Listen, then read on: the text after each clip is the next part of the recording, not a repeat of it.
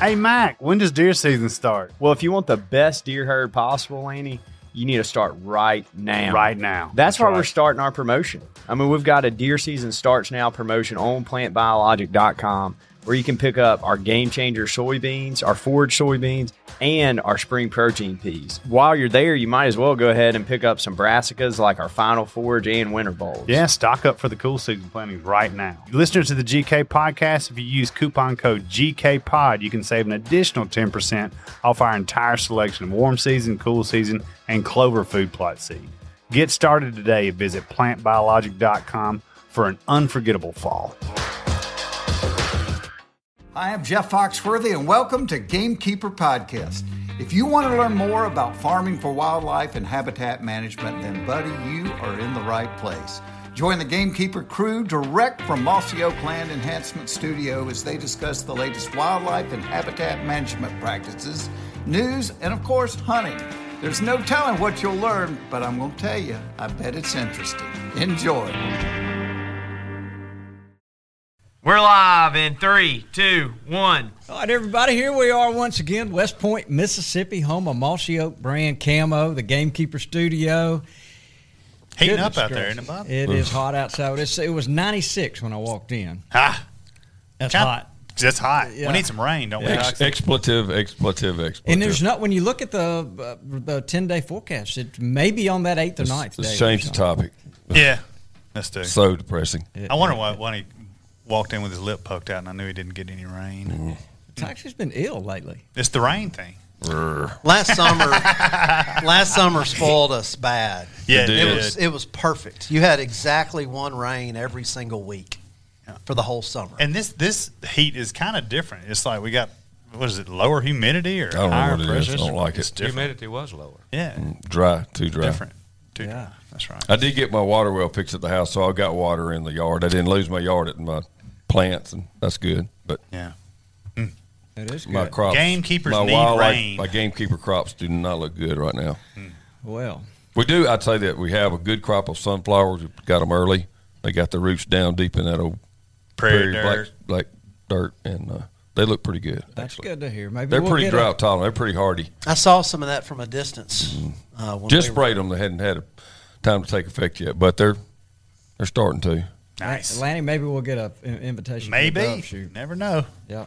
I'll keep my fingers crossed. Depends on if we have a good many. If we don't have many, y'all are welcome to come. Yeah, there we go. All Every right. time. Well, it's game on now today. Yep, absolutely. Well, look, today we've got a really interesting guest. We've got Dr. Craig Harper, All right. Y'all don't have very many people come on.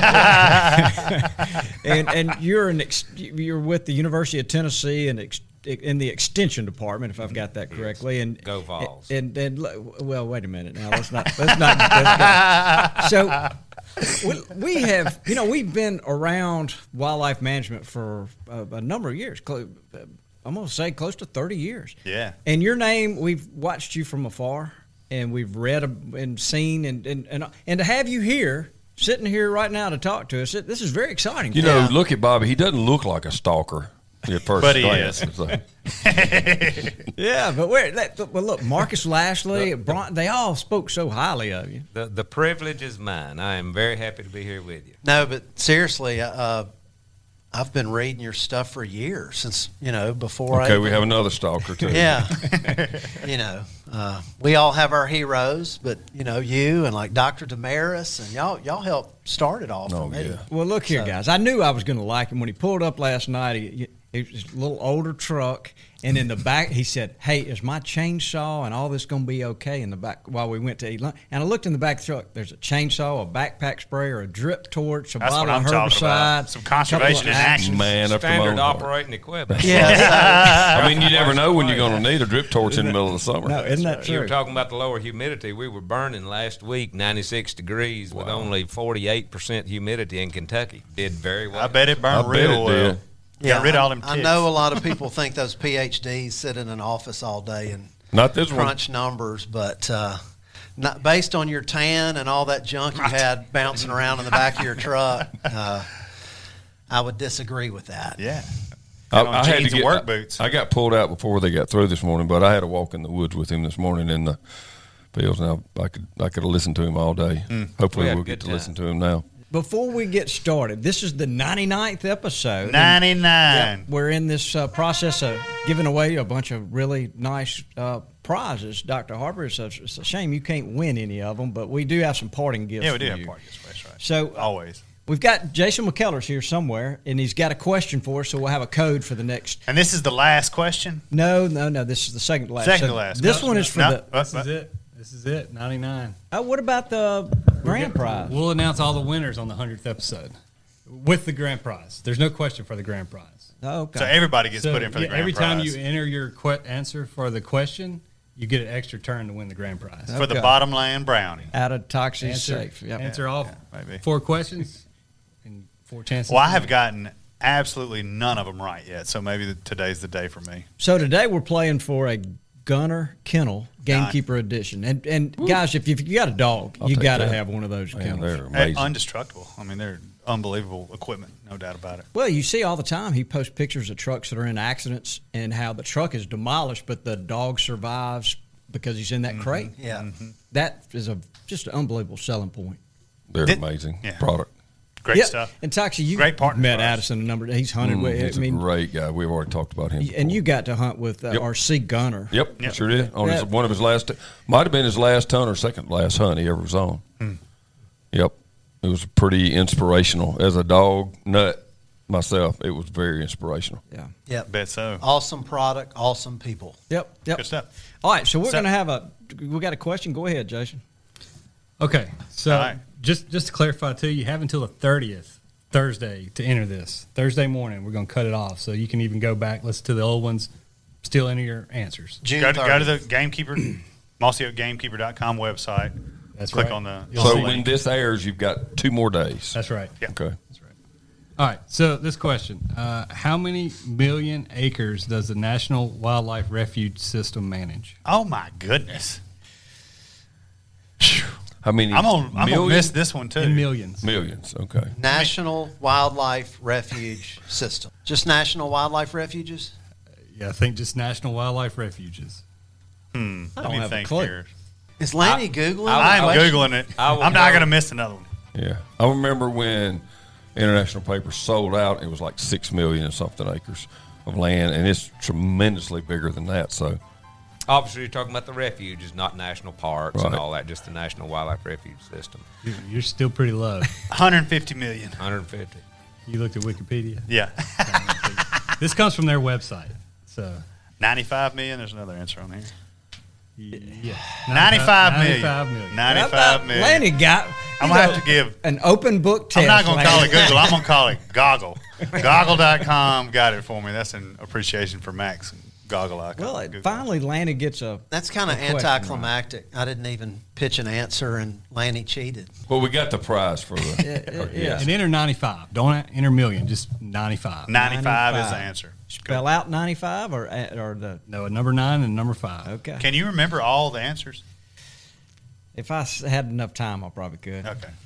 And isn't that great? How much land is being conserved now? It That's- is. Great point. First thing crossed my mind when that bigger number came up. It's like, that's crazy. We have such a resource. And that doesn't include national forests. That's right. Hey, and that's all. What WMAs, that is just national wildlife refuges. and that's when it Roosevelt. Yeah. Do we owe that to Theodore Roosevelt? Yes. It was Yep. his. And you think like the Great Smoky Mountains National Park is 500,000 acres. That's a big chunk. And how many of those then you consider comprise the acreage for the National Wildlife Refuge System? So that's a bunch of Great Smoky Mountain National Parks. Sure is. That's a bunch. Yep. 200 to be precise. Wow. Look at Toxie over there showing off with his math skills. So the answer is 95. I can cipher. 95. All right. 95 on episode 99. So we've given you the answer. Enter it. Announce all the winners on the 100th episode. Okay. Okay. All right. That sounds fun. All right. And we can't win. Bobby, you're not going to get the shotgun. No, I'm not going to get the shotgun. So, I'm hoping we can pull that thing out of his safe without. He might not He get keeps on and on about my A5, and I've told the public from the first moment I don't even own one. I do not. He's going to give you one, then take it away from I've got a Maxis. I've got a Gold. I've got a bunch of Browns, but I do not have an A5. Yeah, we got Well, it. we know we got Yeah, that's Bobby's safe, 'cause Bobby's got one. Yeah, we got it. So- Bobby goes nowhere without his 8.5. All right, guys. So, look, this okay, we got through that. We got through all those questions. Now, let's get down to business. Yes. And we've got Dr. Harper. Can I call you Craig? Absolutely. Okay. All right. I So, bought my ticket. I want to listen to the man talk. I've Bobby. already We've told listened you that enough of several this stuff. times. well, so a few weeks ago when Marcus was here, he dropped the bomb that you were working, so you had some cutting-edge data that showed that perhaps mowing clover was not as beneficial as people once thought it was. So can we start there and learn what you've learned? Sure. We'll start with one of the most emotional topics right off. I mean, it's striking. You can talk about using fire during the summer. You can talk about cutting trees. You can talk about shooting does. You can talk about all these different things. But I question if anything draws as much emotion out of people when you tell them that, one, you don't need to mow your perennial forage plots as often as they might think. Not to say you should never mow them, because you should. And number two, you shouldn't mow your old fields, early successional areas to maintain succession, because you don't get the best result out of that for a vast majority of species that you would manage for. That right there draws, just raw emotion out of people, and I really don't understand why that is. It's almost like the 270 versus 30-06 debate. Yeah. I actually People it's go kind of crazy. It's kind of a positive. I believe we've evolved as outdoorsmen, and especially hunters and stuff, and more as a gamekeeper, people look forward to spending time on their place and working on it and getting on that tractor than they do actually hunting. And to take away their bush hogging is like a pastime.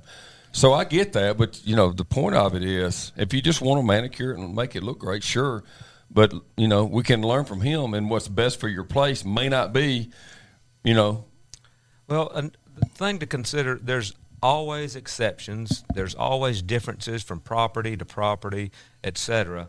But in general, and that's a key phrase there, in general, and we've been doing this now easily for 20 years, if you spray your plots in the spring to control incoming warm season weeds, and if you spray your plots in late summer, fall to control incoming cool season weeds, then you find that you don't have to mow your clovers as often to maintain them. And so we generally mow our clovers once a year in August, September. And so our spring herbicide application has taken care of a majority of both broadleaf and grass weeds that we have. Of course, there will be some escapes. There will be some in there that a particular herbicide does not control. Of course, during really wet summers, even though you've applied clethodim or some other grass selective herbicide in spring, you're still going to see more grasses come out of the seed bank. So in a wet year, you might have to spray a grass selective herbicide 2 or 3 times. But in general, with that one single spring herbicide application, and we generally tank mix imazethapyr, generally Pursuit, with clethodim, such as clethodim 2EC and a non-ionic surfactant, we're good to go. Let the plots ride through summertime. There will be some broadleafs that I mentioned were either not controlled or they escaped herbicide application, the rain, whatever. Let that structure develop. That little bit of structure is not inhibiting or overly competing with the clover growth. If you have not sprayed at all, then yes, you may have to mow frequently to keep the weeds knocked back. But there's a key phrase. That regular mowing is not getting rid of the weeds. No. It's making them shorter. And so they're still there. And the thing that is of interest and that we've learned so much over the past several years about is many of those plants coming in are as or nearly as selected by deer or turkeys and are as or nearly as nutritious as the clovers, selective as the clovers for deer or turkeys, or provide as much nutrition for the as the clovers do for deer or turkey. So it's kind of like an added bonus. You've got then a broader diversity of plants in the clover food plot. It doesn't have to be solid, pure clover. And our data from cameras clearly show that we get more visitation and use out of those plots that are unmowed through the summer than mowed plots. If it were different, I would be sitting here saying, guys, you ought to mow your clover plots, 4 or 5 times. Because it's your job to do that. Yeah, That's right. I don't Well, care. they think I it don't subconsciously- care. This one was best. I'm telling you, That's right. subconsciously, it's like mowing your yard. And you think, I got to keep it neat and clean and edge it, and I want people to drive up and see my house being neat and clean. It's like, it's time to mow my yard again. I love the bush hog. I will tell you from 20 years of trying to grow clover that I personally, just from my own, whatever's anecdotal evidence, I've never been able to develop a healthy, hardy, lasting clover stand by clipping it. Ever. Never. And the day that I turned to the right herbicides and started spraying and managing to that first and then fertilizing, depending on what was going on, changed my life as far as what my place looked like. Y'all saw that today. We pulled up, it's like a 20-acre field, and that's been 2.5 years or more now that those critters can wake up and there's an abundance of lush food available every single day. It doesn't come and go in a season. It just comes out and comes on. And even in, it's kind of rough looking, but I like the look of it, kind of dirty with a bunch of dead ryegrass and some of these forbs y'all call the names. I didn't know, but actually I like that because there's a super abundance of clover and not much that's out there is really competing with it right now. And I think they would like it more. I think if poults were there, they might could actually get away from something quicker. I just like the look of it because there's plenty to eat. A lot of people are keyed on the aesthetic. They like to see clean, green, and even. And if that's what you like, that's fine. You're not a bad person. If you like to see clean, green, and even. What I'm saying is that's not necessary. Right. Yeah. And like for the food plot that we looked at today, it had some Johnson grass, it had some Vasey grass, it had some thoroughwort, etc. in it. The only thing you would gain by mowing that right now is that it might look prettier to you because you're not going to control it by mowing it now. It's going to grow right back. And so why not wait until later, right. Make your mowing time and your herbicide application time and expense more efficient. You mow it once towards late summer. The Vasey grass and the Johnson grass grow back, let it get to the appropriate height. Then you can hit it with your late summer herbicide application that's also going to be good for those incoming cool season weeds. Mm-hmm. Imazethapyr is soil active. And so by applying that herbicide at that time, it then becomes active in the soil solution. And so then when many of those cool season weeds begin to germinate, they're killed and you don't even see them. Mm-hmm. And so that's a pre-emergence application over a clover plot that obviously is growing. Around here, a lot of us use Imazamox. Right. Mm-hmm. There's a bunch of different versions. It's a pretty good one as well that handles some broadleaves and grasses. Alfalfa, and you can use that over chicory. We use Pursuit over alfalfa, chicory, red clover, of course the white clovers, Allcycle. So there's other products. There's some good products out there that helps you maintain your clover fields. The bottom line is you're going to need to visit these sites, at least 2 or 3 times a year to keep them maintained, as opposed to just leaving them totally alone and growing up. Sure. It's just making your time and money a little more efficient. Choosing how to do the reason that one looked as good as it actually did, and you said Johnson grass and some of this, it actually wasn't to an invasive point where it hindered much growth at all. Oh, no, right. That's because we had sprayed it before, like last fall, like exactly what you said we did last fall. And that's why you don't see any more out there than there is. Now, I wish I had not sprayed it quite so early because there was some of that ryegrass. That's my biggest single problem in all our food plots as far as an invasive. Obviously common, yeah. Oh, so a fall application of grass selective herbicide such as clethodim is very so good. But not waiting until spring when it's already headed flowering out. and heading out. Right. But you wait till the frost when a lot of the good weeds have died back for the year, and then like that ryegrass has jumped a little bit in the fall or later fall? Would that be an appropriate time?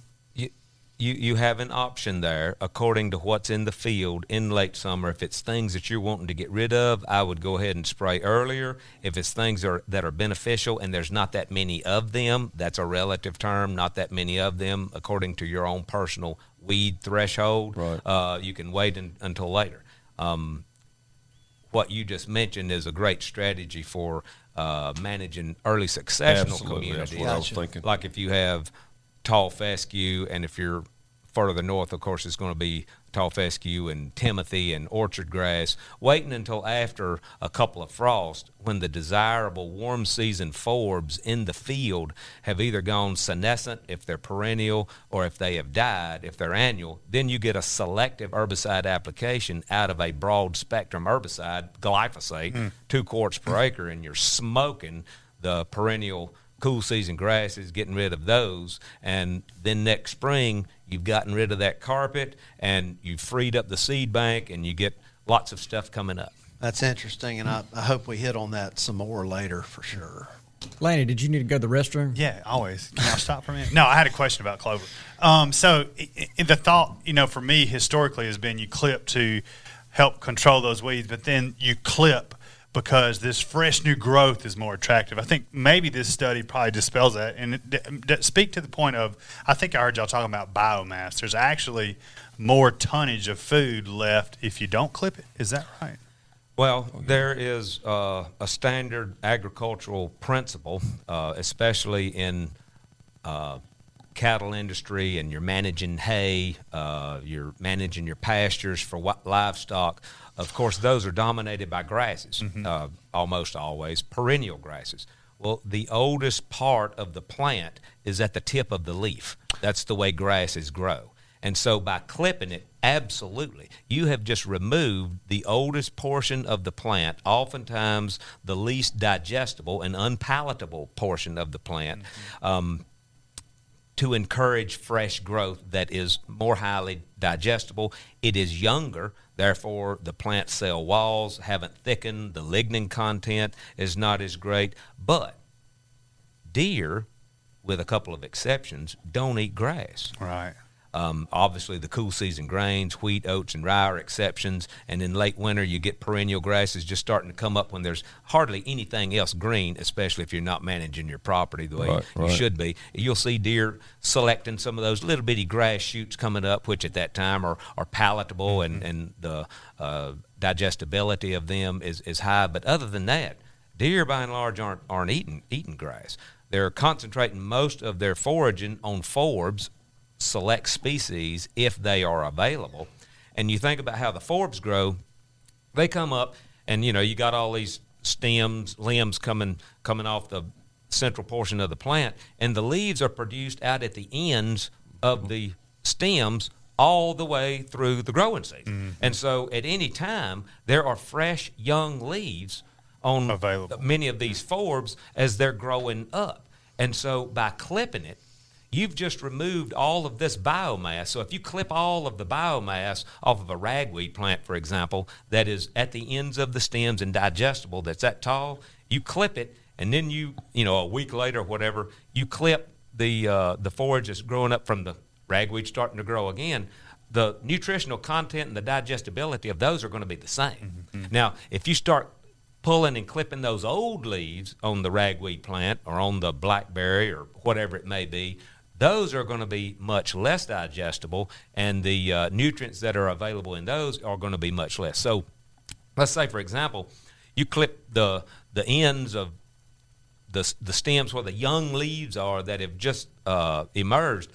Commonly, the crude protein content, for example, will be 25 to 30%, whereas the leaves down here near the bottom, they might be 16 to 18, which still is good. But it's much less. And that's why deer are called concentrate selectors.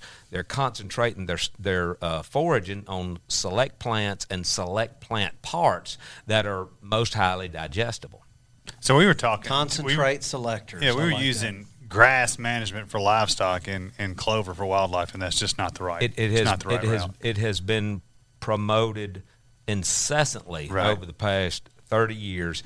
And let's say, for example, you have alfalfa or red clover. Now, there's two perennial forages. They grow a true stem, and they can get quite lignous, especially alfalfa, almost a woody type stem, But think about it.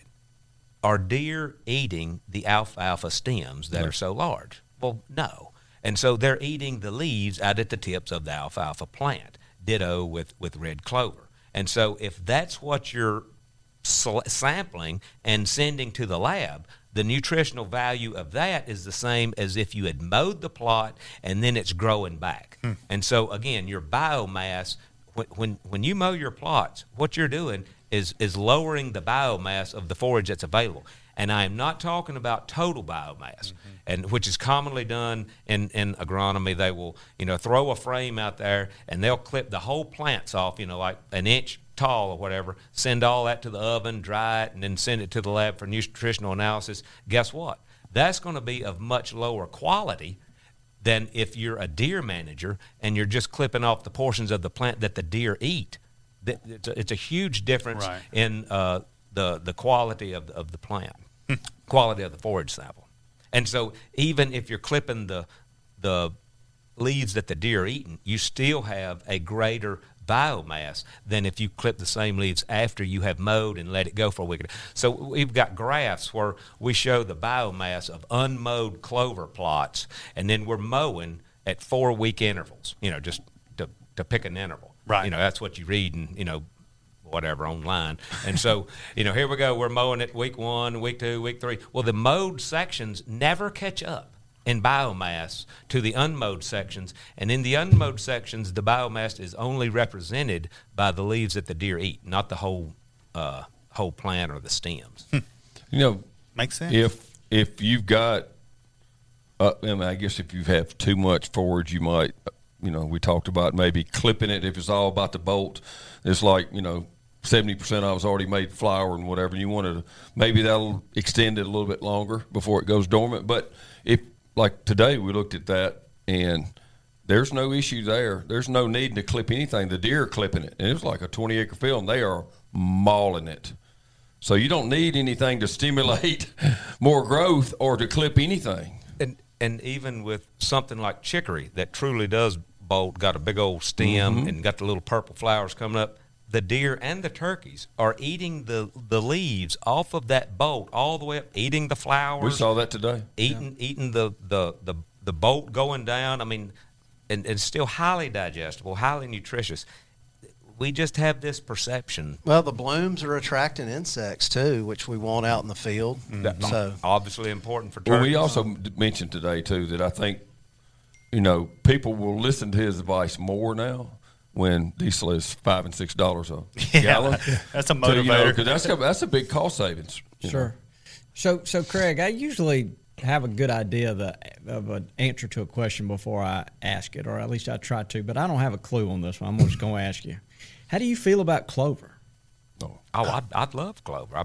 We plant clover. When I say we, that's my graduate students and technicians, and we plant clovers every year. Or manage them, yeah. So if a guy's got a property, clover it needs to, in your opinion, make up a portion of those hunting plots as a management tool? I don't think they have to. I think that is a great option if you want to. For hunting plots for deer, of course, there are annual and perennial options that are outstanding, and to really provide nutrition for deer during the time of year that is most critical, and that would be April through June. By early July, approximately 50% of the antler production is done, and this is the critical period. Sure. Your perennial forages that are greening up in late winter, early spring, and they are really pumping out the volume in that April to June time period, and so that is a great addition, and I'm going to call it supplement, hopefully, to your other habitat management practices where you're providing high-quality forage in your woods and in your fields as well. Yeah. And so not only for those bucks with velvet antlers, but the pregnant does. We just see it being so important to that deer herd. It certainly can affect her milk production. The quality of her milk will remain the same, but the amount of milk that she produced is what is the limiting factor there. That's interesting. You know, it's starting. I'm sure you guys are as well. I'm seeing does that look like they're about ready to pop on cameras. So we're 30 days. Yeah, something like that away. So it's going to get them. They're going to be even more ready to pop. And obviously that's later down here than it is a little farther north when most of the phones have already hit the ground. But yeah, we're seeing pictures on Instagram. People seeing phones. So the point is adjust to where you are in your timing and the timing of the rut, timing of parturition, and nutrient availability. No, until I really started paying attention to these pregnant does, watching them on cameras in the last few years.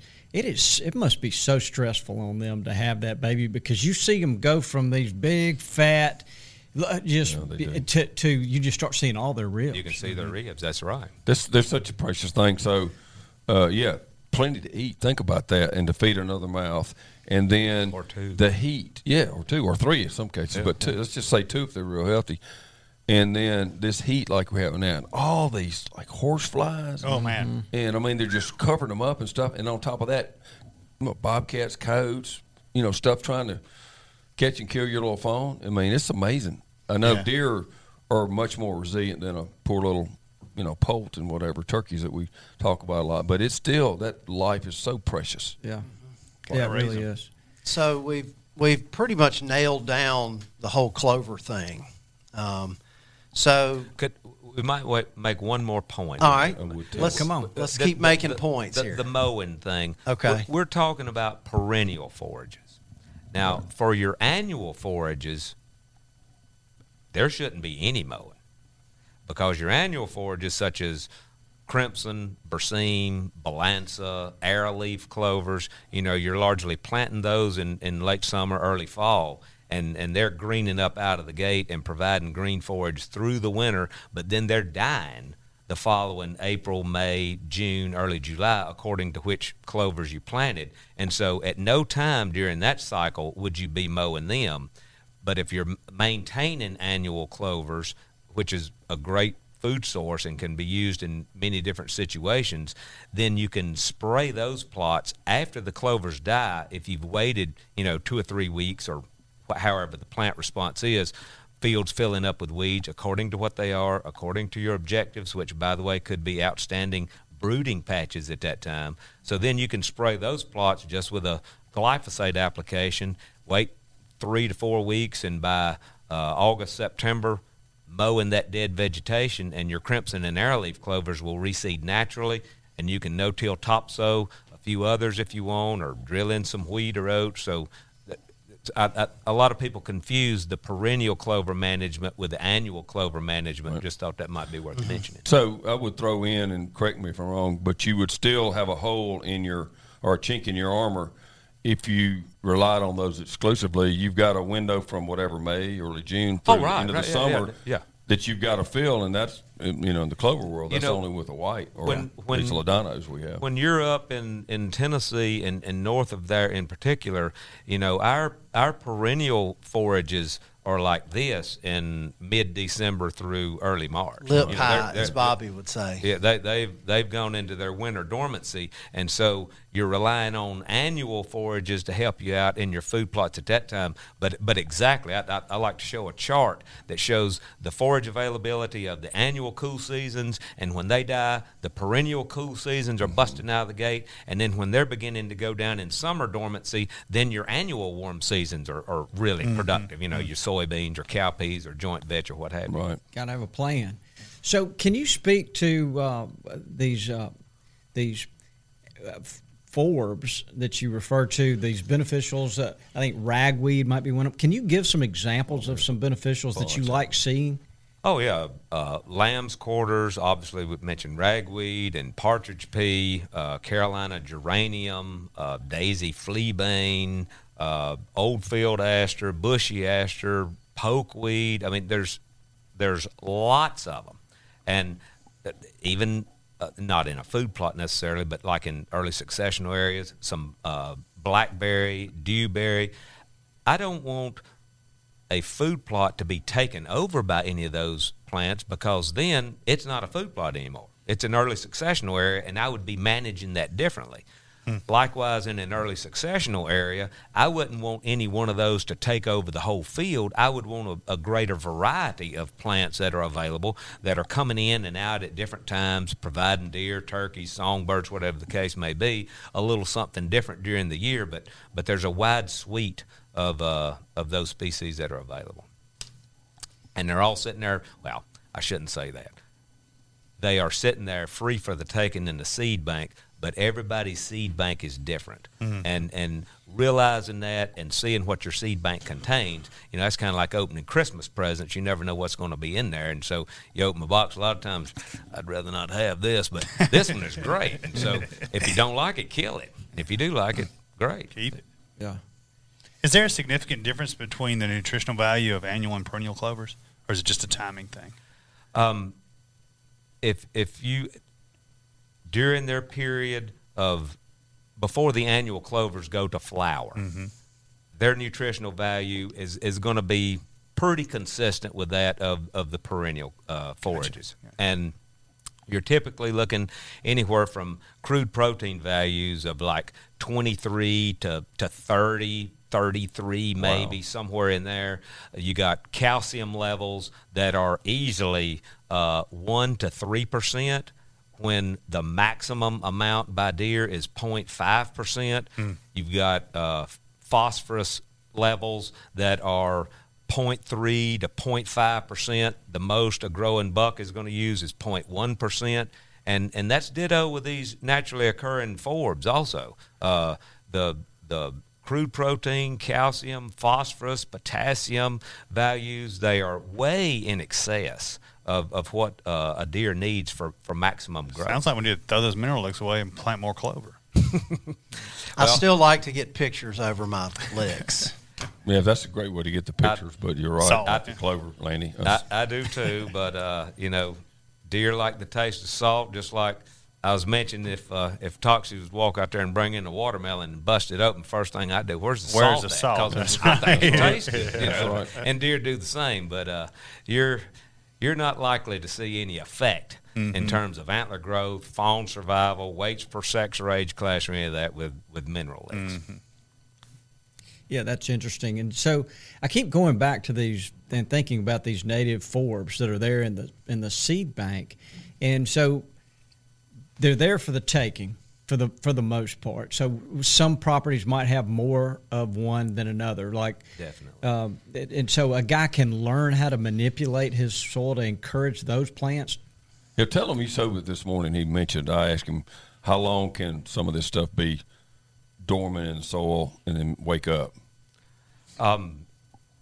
Dormant, or what we'd call hard seed. Yeah, or you can bring one to life. Yeah, however long that is. Easily, many of these plants, the seed may be sitting there in the seed bank for 25, 100 plus years. I mean, we really don't know. And of course, there's a difference between different species, right. But the longevity of many of these seed to remain viable in the seed bank is astounding. That's crazy, isn't it? You think about It's if amazing. you go in and clear a section of woods that might be 100, 150 years old, what's going to pop up immediately? You got all of these annual and perennial grasses and forbs coming Right. up. Well, where did they come from? Some of them came May from have birds. blown in or No- something. No doubt some of them came from birds, but many of them came from the dormant seed and dormant rhizomes that are present in the ground, just waiting for that chance again with adequate sunshine and temperature, available sunlight, lack of competition, and also for the leaf litter not to be this deep and smothering everything. Right, but when right. that is removed, here they come. One I've always seen that I've just taken a mental note of is like when a big old hardwood tree falls over and then you've got that big pile of dirt and root, you almost always see a bunch of pokeweed pop Yeah. up on Oh, those. yeah. Oh, yeah. And it just makes you wonder how old was that? How long was that seed sitting there? It's And like it's I very say, some of interesting that to might have think come about. from birds, sitting Sure. in the trees and dropping the seed. But a lot of those things have been laying there for decades. I think every time we do this podcast, one of us looks at the other one and says, nature is amazing. Oh, yeah. And- Nature is amazing. And Go you know, nature. we were reminded today, you know, the clover plots are beginning to stress a little bit with this intense heat. But when you go to places where the soil has been disturbed and you've got all these naturally occurring plants, they weren't wilting down. No, they were jamming. They were looking perfectly happy because they're adapted to these conditions, these soils, these temperatures, this climate. Some of those don't even have their most vigorous growth until temperatures are in the upper 80s, for example. And so they're still trucking along. You still got those young leaves out there at the ends of the twigs. So in the driest times of the summer, you still can have plants that are providing optimal nutrition for deer. So let's go back to this clover that y'all looked at that's beginning in the last couple of weeks to show signs that we hadn't had much rain and it's 95 degrees out here. Honestly, I was tickled to death. It looked as good as it even did, given that we hadn't had any rain in so long and it's so hot. Ground is cracked wide open. Yeah. Ground's cracked wide open. Well, still. my question is, somebody that's just hard, got their mind made up that they want to mow their clover, now would not be the time to do it, would it? That would be stressful in and of itself on the plant. Kill it, probably. Well, think about this. That's what I'm asking.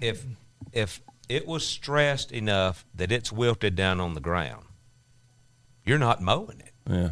You're just driving over with a tractor. That's right. You're scalping the surface to be able to mow it. And so you're knocking weeds down that might be growing out there. And that is fine. But my point, again, is you're not gaining anything by mowing at that time than if you were to wait a little while, let the wildlife use whatever cover structure is out there, perhaps eat many of those plants that are available. And then, see, the majority of those plants, they're not going to flower and begin to, think about seeding until late summer, early fall. And so your annual mowing in August, September, for example, is clipping those off before they go to flower and seed, so they're not adding to the seed bank to build up more and more. Yeah. Interesting stuff. Dudley, you got a question for him? I've got a million, and we talked about it a lot. Podcasts we doing? We talked about it a lot this morning, but so we know how important clover is in general and food plots. But just say a landowner has a lot of ground that's open. I think I know what the answer is, but you wouldn't say to plant clover in every opening. Wouldn't you want to have some other type? This new diversity word that's been around forever. We're starting to realize how important that is. So, just on an ideal scenario, and you did have a big field, how much of it would be clover, and what would you do with the rest of it? Well, what I begin to do first off is for a property is look at the aerial photo. Let's see what we have. And then I'm evaluating what are the objectives of the landowner. Sure. And what are the limitations? Let's just say, because this is true with the vast majority of people in the eastern United States who are managing their property for wildlife, it's for deer and turkeys. And so I want to see good fawning cover distributed around, which also is going to provide either good brooding cover or good nesting cover, which isn't necessarily the same. That's not to say a turkey wouldn't nest in a field of annual grasses and forbs, because they do. But I would rather have more structure out there, more overhead plant cover to help her hide her nest and hide herself than some other situations. I would want more annual plants to provide, in general, better brooding cover and better foraging for deer. The annual forbs, on average, this is not true for all of them, are more selected and have greater nutritional content than the perennial plants. Of course, there are exceptions, such as the desmodiums, pokeweed, etc. There's several perennial plants that are very good. Oldfield aster comes to it. Right. Desmodium's that plant with the triangular thing that sticks to you. What we call it. Right. And so, all early succession is not the same. And we broke this down earlier where we talked about if you disc the field, the majority of the plants coming up usually are going to be annual forbs and grasses. And after a year, and especially 2, that's going to change over, and you're going to see a predominance of more perennial plants, both grasses and forbs coming in, and a lot of times, especially by that 3rd year, some brambles. And according to the site, by the 3rd or 4th year, could happen on the 1st, but in general, by the 3rd or 4th year, you're going to see a lot of woody stuff coming in. So baby trees. Right, and so you just saw 3 changes in the plant community, from an annual dominated plant community to a perennial dominated plant community to a woody dominated plant community. That is ecological succession. That is the successional process. And we try to break this down.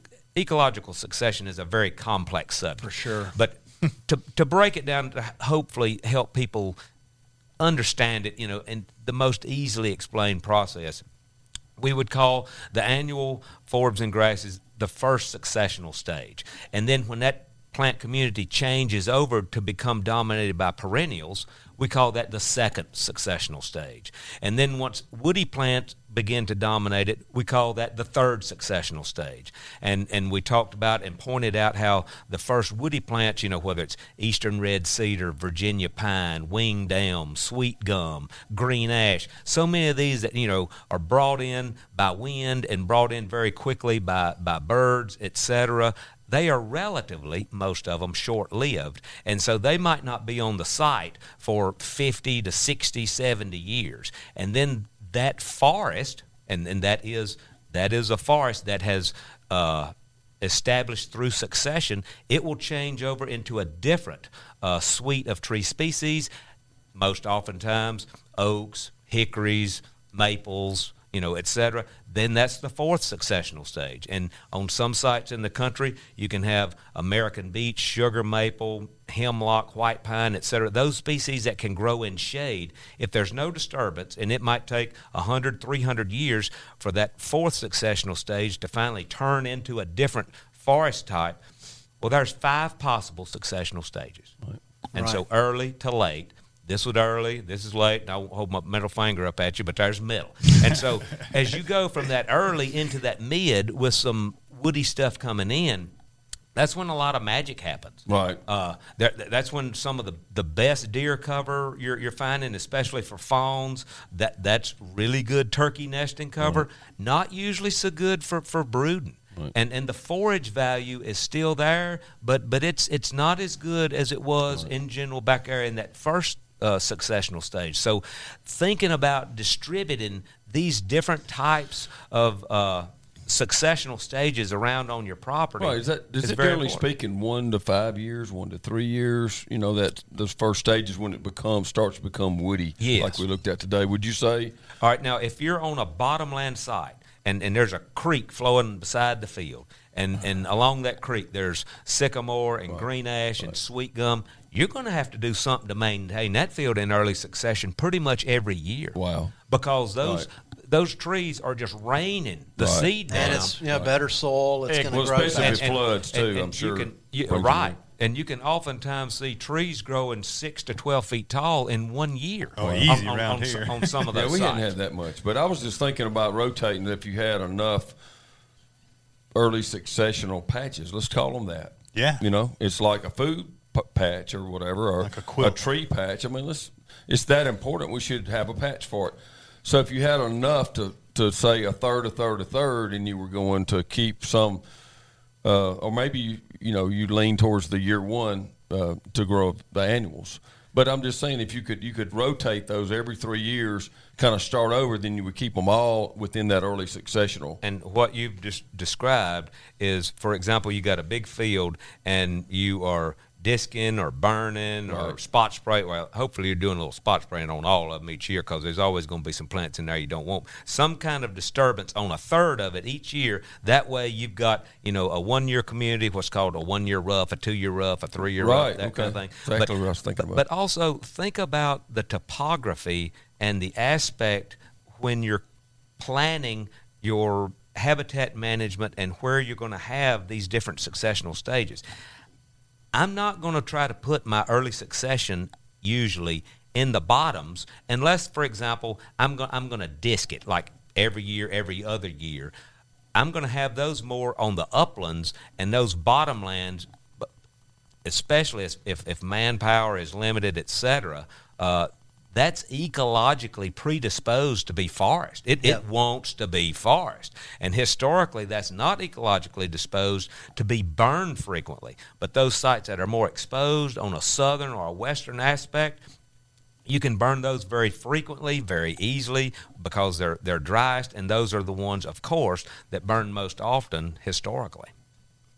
Yeah, that would be a lot of work to keep some bottom ground in early successional with all the stuff, winged seeds flying in all the time, and it's such a productive soil. An exception, and that's not to say that can't be done. An exception is, let's say, for example, you have a great crop of ragweed and or partridge pea in a bottomland field. That is stimulated perfectly well by disking every year from November to February. We have lots of giant ragweed in our bottom. You can have keep that trucking year after year. Or you've got the person that's all, they may own 800 acres in the Mississippi Delta. That's right. And so they want to have different stages. But that, if you have that much, a lot of that, if it's all open ground, a lot of that's going to be a long way from the tree line. Sure. And so over here, you're not going to have the problem with the trees that you do next to the tree line.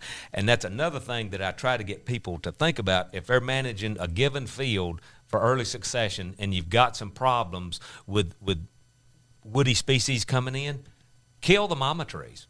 All those problematic species, go into your woods 50 to 100 yards all the way around it, and girdle and spray to kill the mama trees that are throwing all those seed in there, and leave the desirable trees that you're not fighting in the field every year. That takes a little work. It's not that bad. It's actually enjoyable if you get into it. But that will save you a lot of pain, effort, toil, and trouble down the road. Gotcha. So I've got, he's never going to get to the next question because we keep asking. We got to do 5 podcasts. Assume you have a track and it's 100% timber. The only way you'll ever start this process is to cut some trees. That's correct. There's no other way to do it. You've got to start cutting some timber. Just occurred to me, and quite honestly, if you're smart and doing the best thing for your wildlife, you'll do that in a very diversified manner also. Right. And so think about this. That's like a beautiful blank canvas, and you look at the photo of the property, you overlay the topo, you overlay and you kind of blend that in so you can see the photo with the topo blended in, and then you overlay the soils map, and you add in your roads and trails. Now all of a sudden you are placing the different vegetation types or successional stages. It's all forest right now, but you're deciding, okay, where am I going to have areas that I'm going to maintain as thick bedding cover for deer? Where are the areas that I'm going to try to burn or disc on a relatively frequent basis to have the best areas for natural foraging for deer, or nesting cover, or brooding cover for turkeys, et cetera? And let me also say, before we go too far down this road, I don't want to give the picture that you have to have early successional vegetation to have good forage or fawning cover or nesting cover for turkeys. Turkeys are perfectly happy to nest in the woods. The trick is your management. Are you managing the woods to provide nesting cover in the woods? Right. Most times that's not happening, and so the turkeys are nesting there with relatively little vegetation cover. And when they have better cover available in the understory, that's when you can see better nesting success. So the structure could be in the woods or in an open area. It goes back to a recent study that you've done that was showing that there was less than 5% of this ideal successional habitat, if I'm saying that right, that the turkeys desired to nest in. There's very little. The point being, there's very little of that available. Yeah, we're still in this project. This is the 6th year we've put transmitters on. I don't know, it's almost 650 turkeys or 650 hens, and not counting the gobblers. And I think we've monitored 578 nests. and in 5 counties in South Middle Tennessee, and that's the area that has had the greatest decline in harvest over the last 10 years or so. There's 3 counties down on the bottom end of that's really seen a significant decline. The 2 counties adjacent on the north end of the 5, they have seen no decline or perhaps even a slight amount of increase. And so we have 10 study sites in those 5 counties, 2 counties of which have not seen a decline, 3 counties that have. And so it's been very interesting to see what the productivity has been. And so in those counties, anywhere from 3 to 4% is in either early succession or shrubland. However, the turkeys, the hens, are seeking out those areas, and even though early succession might represent 3% of what's available to them, about 25, almost 30% of the nests are in those areas. Now, we have a relatively high success rate, nest success rate in those areas. It's on average around 30-some%, which is decent. But that doesn't mean that's better than what's in the woods.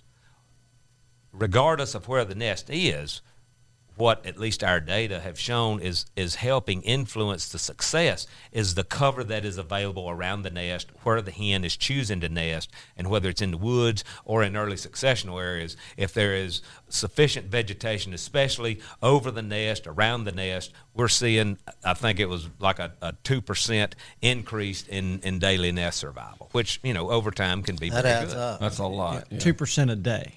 2% daily, That's 2% increase in daily nest survival. Compounded daily. Yeah. So, guys, did we finish that about the blank canvas? I think there was a little bit more that you wanted to add. And I think you were going toward about thinking about the huntability of the property, if I remember right. Absolutely.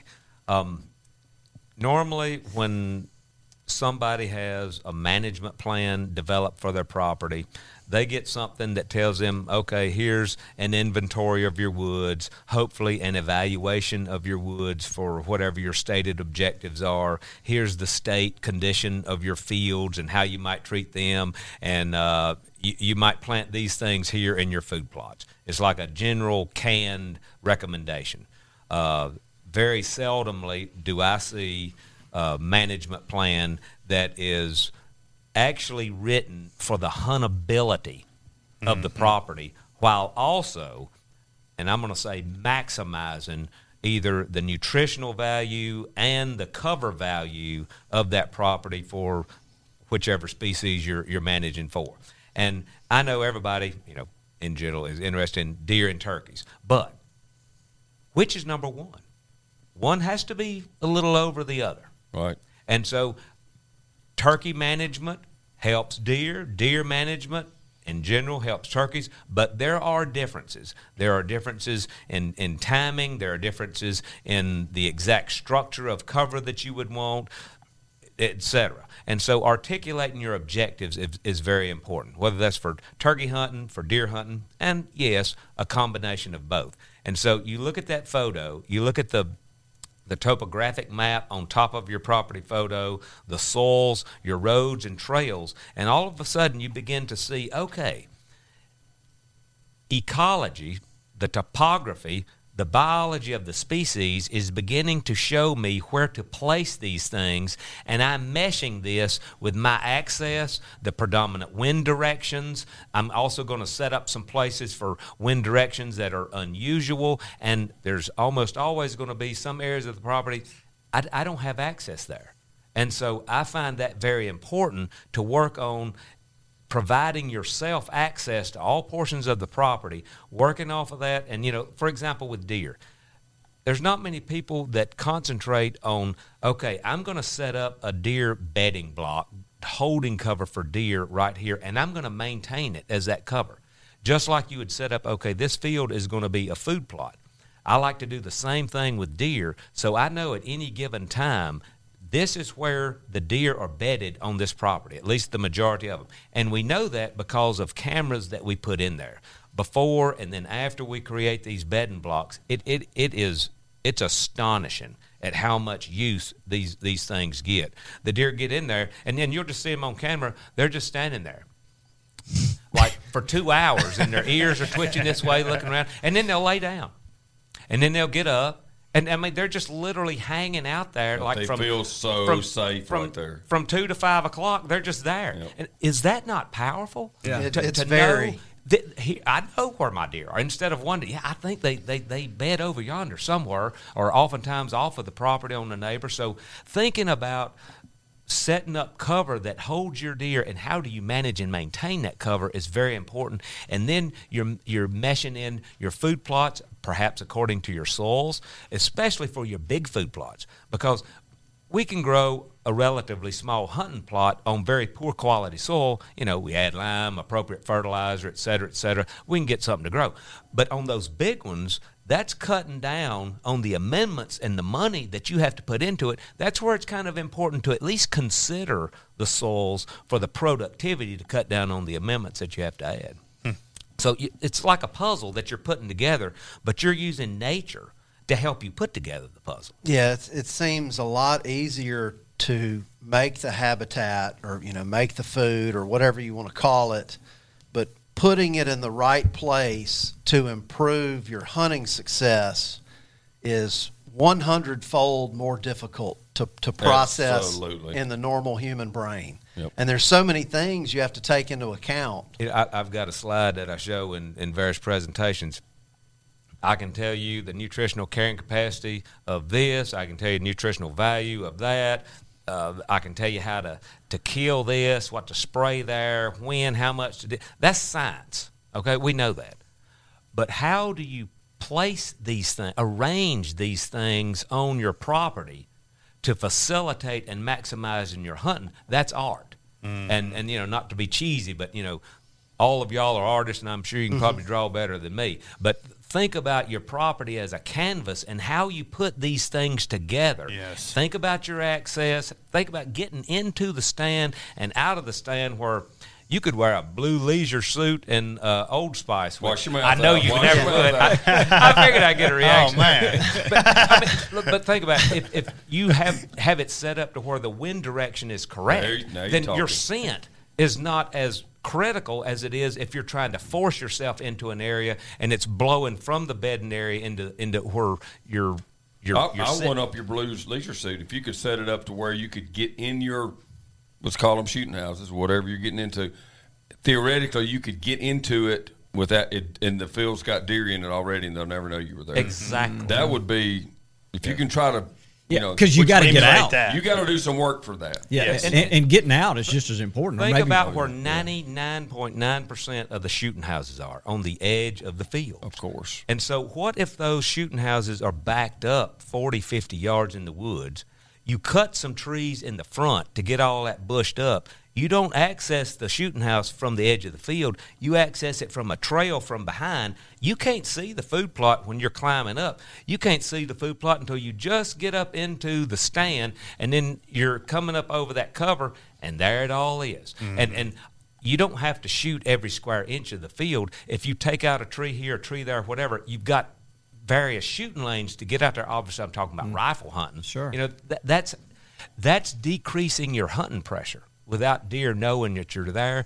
That is increasing your daily observations because the deer are using those areas more in the daytime. It's huge. Yeah. And there's some places, you've already mentioned this, but it just doesn't work well. And that may as well be like bedding cover, that you're going to skirt maybe in the right wind or whatever. But I've got a scenario at my family farm that's perfect, and it needs a little bit of work, but it works great in the afternoon. You're overlooking a field, and there is a creek right before you get to the shooting house, and the position of the shooting house is to where that creek is flown. It's hard to explain on a mic.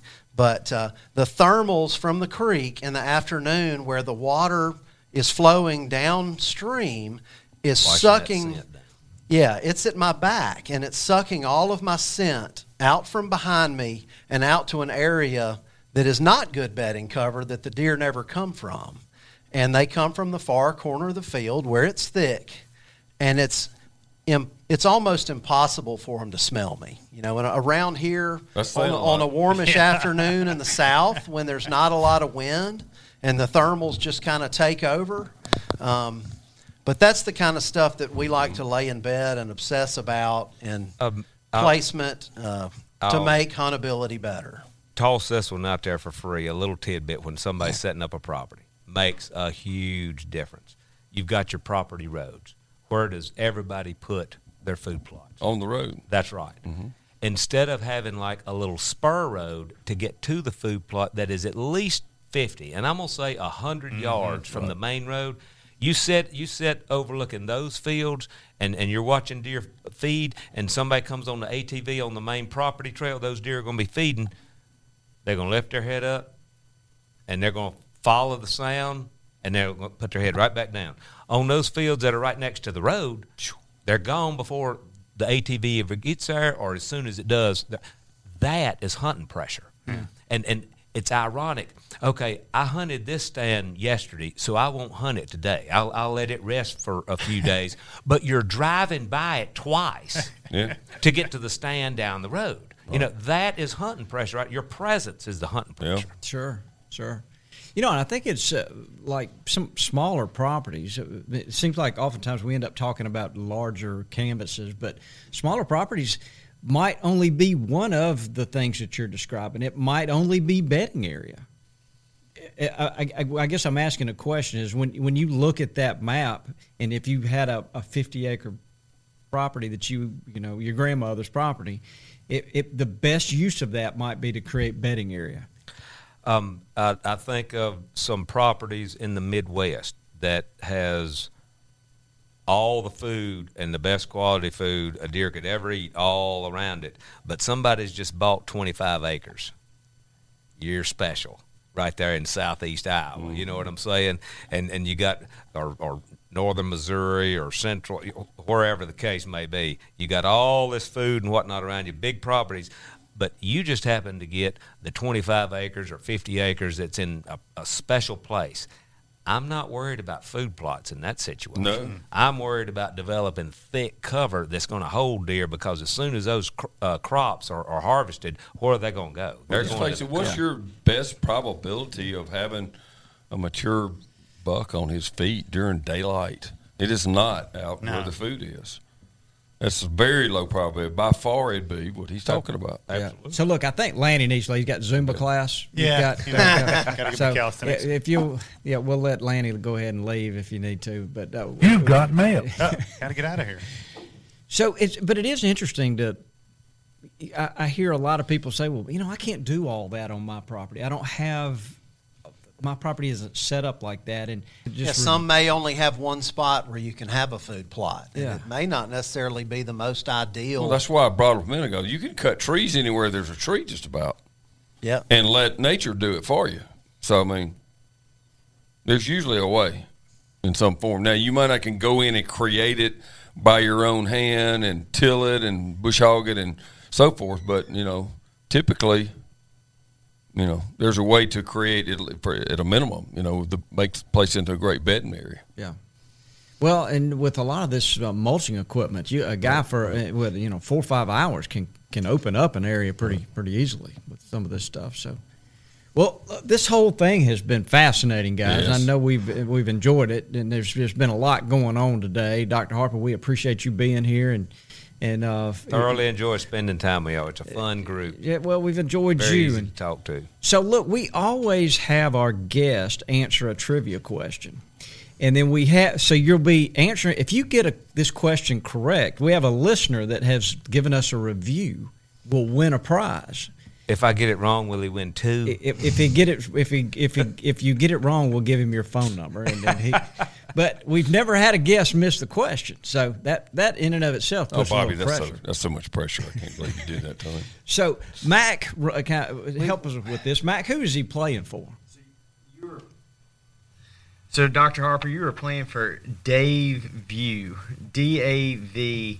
JAU. But has anybody noticed our listeners have some odd little names when they leave these reviews? It's. I'm glad we have a more proper name this week. Yes, and some so- of them have been a little borderline. The prize today will be a Chapin Gamekeeper Edition backpack sprayer. Oh, yeah. Dave, brother, I'll try my best. But So Dave left a review. Those are Thank awesome. you.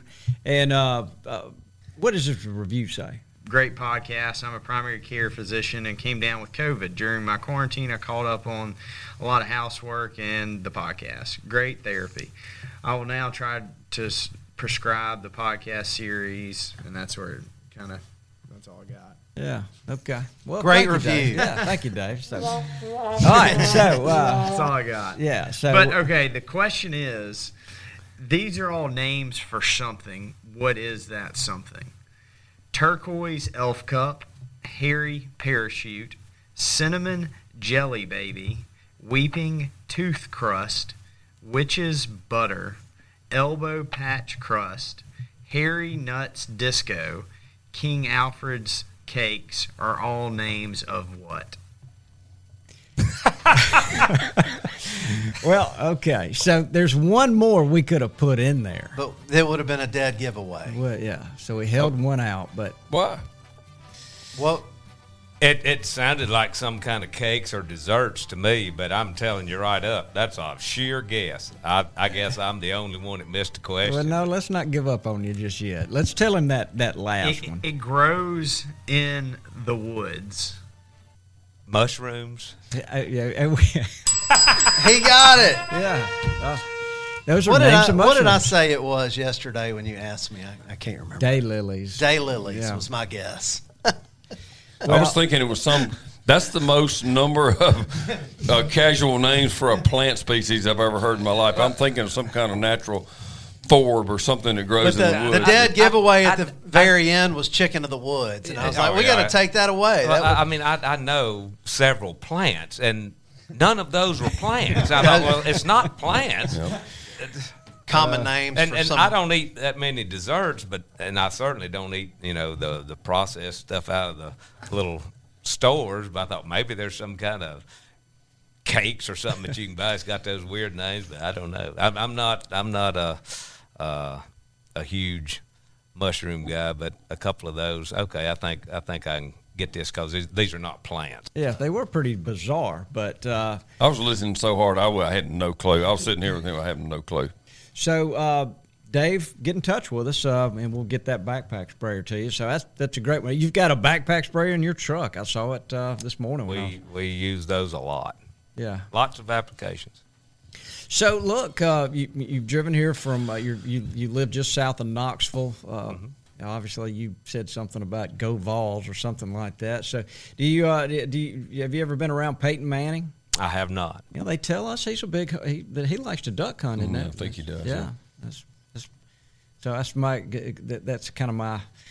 All right, my whole knowledge of Vol football is right That's there. right. So you, that and you listened to a Kenny Chesney song once. yeah. Well, I talk radio, Maynard. so I don't. So, is there anything else before we wrap this thing up that to put a bow around that? Is there anything we forgot that we didn't mention about clover maintenance or? Or something we just like the general public to know about, Number one, we mow our perennial forage plots. A lot of people say, "Oh, he said never to mow my plots." No, that's not what we said. We're saying that with proper management, let's say management that includes some herbicide applications, you don't have to mow it as often. So don't leave with the wrong message. I'm going to go out on a limb and say the people of Tennessee are lucky to have him as their extension guy because no question. I get the impression you're a guy that goes and does and it doesn't sit behind a desk. It's you're out there showing people how to do this, and I think that's a big difference in some others. Well, lots of property visits, lots of visits with the extension agents who do superb job in the state as they do in other states. It's a shame that more people are not aware of their extension office and what they can get through extension, so they should take advantage of that. There's your gamekeeper tip of the week right Yep. there. Mm-hmm. Right there. So is that different than the NRCS office? Yes. It is.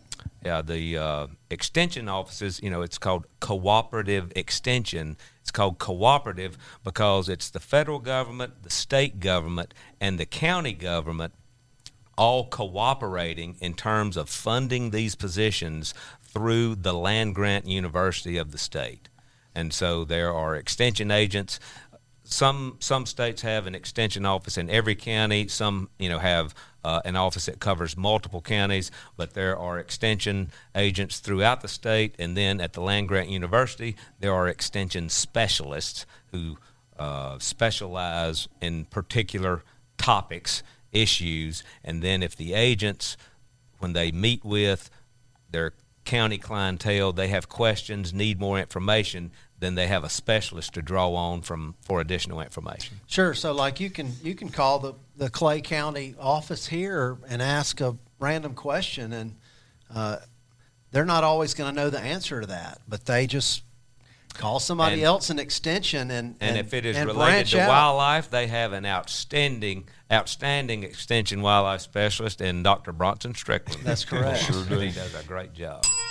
So, there we go. If you've got a herbicide question or not sure what's going on with your tomatoes or how to do something in your garden, identifying an insect, contact your county extension agent.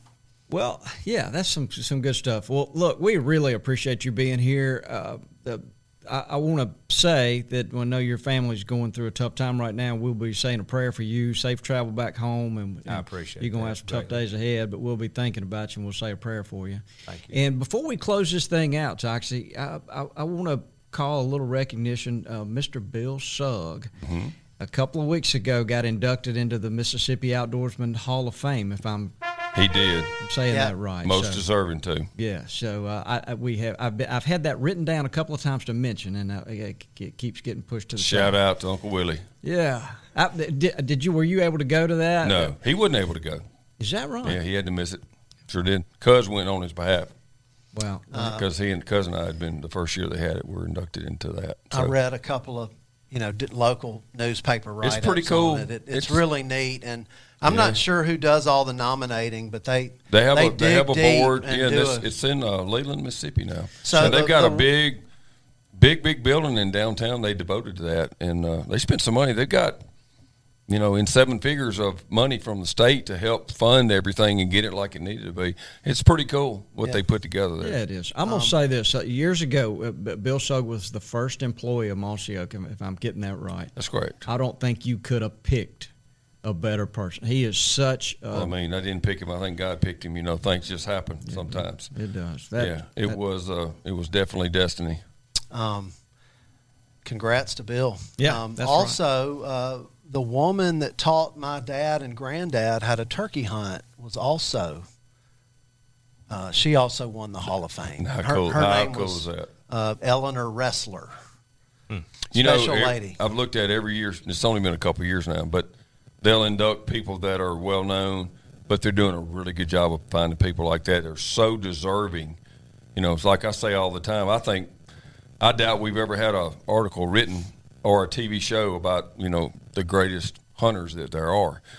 People look up to some of these people as heroes, but the best ones probably you never even hear about. That's right. And so our state did a really good job in finding some of these outdoor should be accomplishments and heroes that aren't on the radar screen but are truly authentic, and I think that's pretty cool.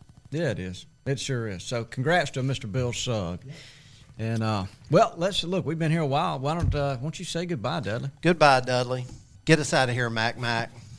Thanks for tuning in to this week's episode of the Gamekeeper Podcast, and be sure to tune in again. Subscribe to Gamekeeper Farming for Wildlife magazine, and don't miss the Mossy Oak Properties Fistful of Dirt podcast with my good buddy Ronnie Cuz Strickland.